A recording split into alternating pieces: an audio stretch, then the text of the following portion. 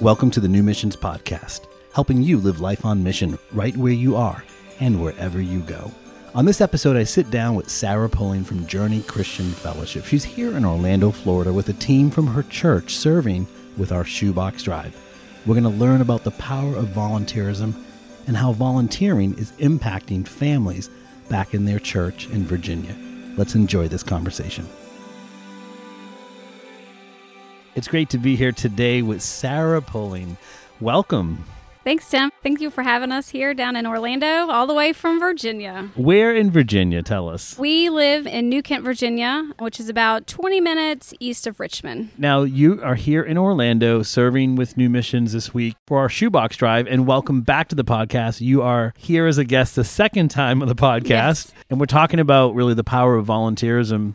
Your team has been coming here now for 4 years, and what number trip is this? This is our 8th time here, the 4th year. So we come in a winter trip and we come in a summer trip. I think last year we came 3 times in 1 year. Wow. We try to take groups twice a year. Excellent. And so when you are recruiting people to come to Orlando for a volunteer trip, what goes through your mind on who you may want to invite or who decides to join? All right, so we have a shoebox ministry at church. Every month, the last Monday of the month, we meet as a group and we put together little things that are going to go in our shoebox drive at the end of the year. So that's pretty much where our volunteers come from. And the buzz is throughout our church. People want to know, how do I get involved? Or these trips look fantastic. How do I come on one? And so we say, well, we have to first start coming to the meetings, investing in the shoeboxes that we do here, and then come on down for the trip. Now we have about half that have come previously, and we try to take half or a little less that have never come.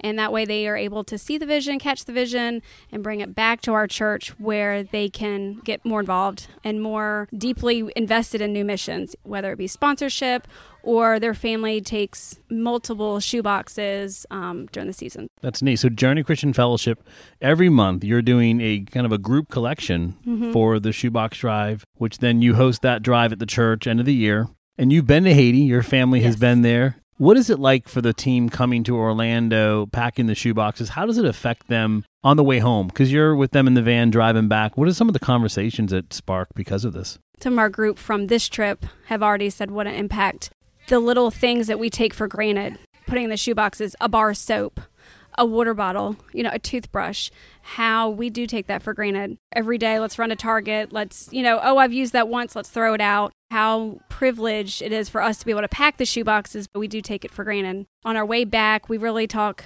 how it's impacted them spiritually, and then how what they do here is going to help them grow when we go back to our church, and for them to be able to share what we do for the shoeboxes, what the kids will receive in the shoebox gifts. Any mission trip, the change of pace and place brings a new perspective. Author Mark Batterson originated that quote, which I have borrowed and used. And it's true. You gain a new perspective. But the shoebox gifts are a huge blessing to families overseas. You've been there to give them out. What's it like in that experience? And by the way, I love the noise in the background with your team serving. How many are here, by the way? We brought a team this time of 16, which is our smaller group. We have brought, I think, 22 is our largest group. But we have 16 women and children that just love this. We come down all organized. We already know a plan when we step our foot in the door here. We have a goal every day, a mini goal in the morning before lunch that we have to meet. They are so excited, and they just bring the energy level packing shoeboxes. We always have one hype girl, and we have a chief. Okay. So that's how we operate on our shoebox over there. That's awesome. So the volunteer team has a chief. They're kind of calling the shots. Yes, they're telling us what order needs to go in the shoeboxes. Okay. And then the hype person is keeping the momentum going. Yes. I love it. Back to the perspective and the lessons, and you've been overseas to give these out. What a huge perspective, right? Because we can pack them here, and you wonder the question, what difference does this really make, or how much of a big deal is this to a home or a family in Haiti? What's that like overseas? When I first went to Haiti and we handed out shoebox gifts, that not only impacted me and Greg, but it helped us change our perspective when we came back home, and it infiltrated my family. So our children now, that is a priority in their life. We have a whole entire closet that we designate for things that we're going to pack in shoeboxes. The simple things of going into McDonald's and getting a toy afterwards. They know not to open it and it's going to go in a box. They know when we go to Walmart that the last place we check is the clearance aisle to see if there's anything that we could stick in a shoebox. Just going to Haiti, seeing all those children, their faces when they're handed a shoebox really does the soul good. I love how you said your family has created some tradition / kind of new behaviors. Before you leave the store, you check the clearance rack, or if you're going to get a toy as a part of a meal, you save it to give away. I mean, what a great conditioning of the heart and the mind for your kids to look daily at how can we be generous. Absolutely. That's profound. So as a church family at Journey Christian Fellowship, your church has been extremely on mission locally and through the Shoebox Drive and with New Missions and other projects too. Last time on the podcast, we talked about your coffee shop and how that's been an outreach and a real attraction to your church. But in this season, where churches were gathering in different ways, you have a very interesting story that we talked about during our devotion and prayer time before your project began this morning.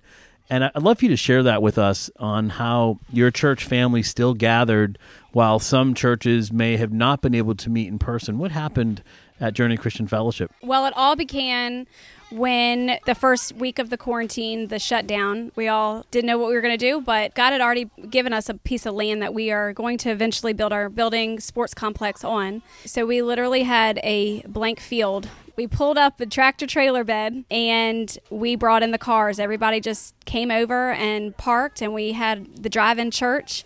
We bought an FM transmitter and we set that up. We had our band up. We had the transmitter going. And so everybody was able to stay in their cars, be socially distant, and still hear the word. It was a beautiful thing to watch all these cars pull in week after week, knowing that they couldn't get out and mingle, but just to see faces each week was such an encouragement. We had new families come. We also tapped into the Facebook Live, which we really never have done before.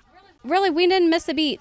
I love that about you and your husband, Pastor Greg, who leads the church. I was watching your Facebook Live of your first service there on the Ark Complex property, and at the end of church that day, it gets me emotional thinking about it. Pastor Greg closes in prayer, and the cars erupted in applause, but they couldn't clap. They honked.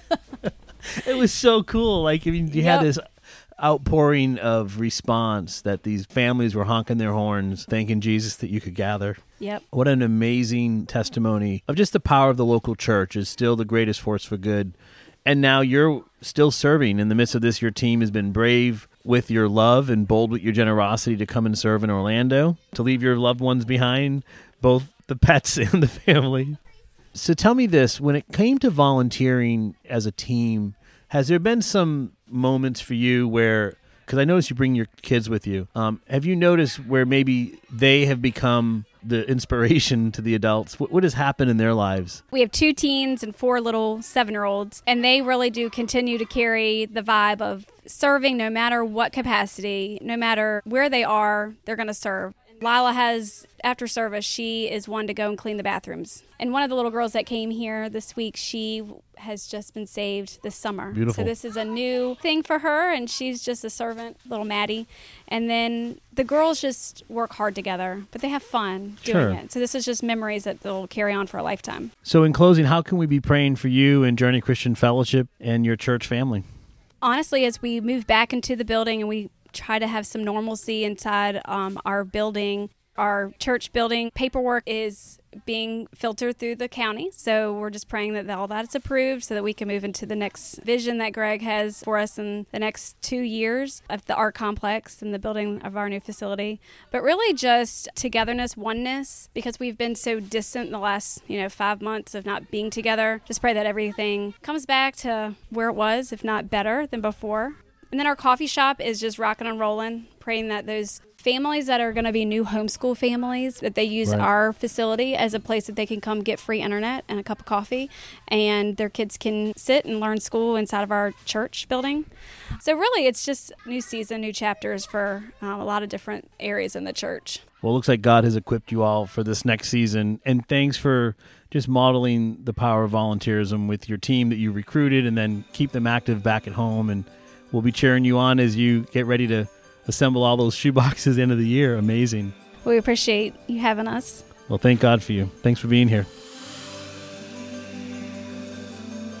Here at New Missions, we're thankful for all the volunteers that serve throughout the year to help make New Missions better. And you can be a part of the New Missions Shoebox Drive by simply visiting shoeboxdrive.com. That's shoeboxdrive.com. Remember, live out your mission field right where you are and wherever you go. Thanks for listening.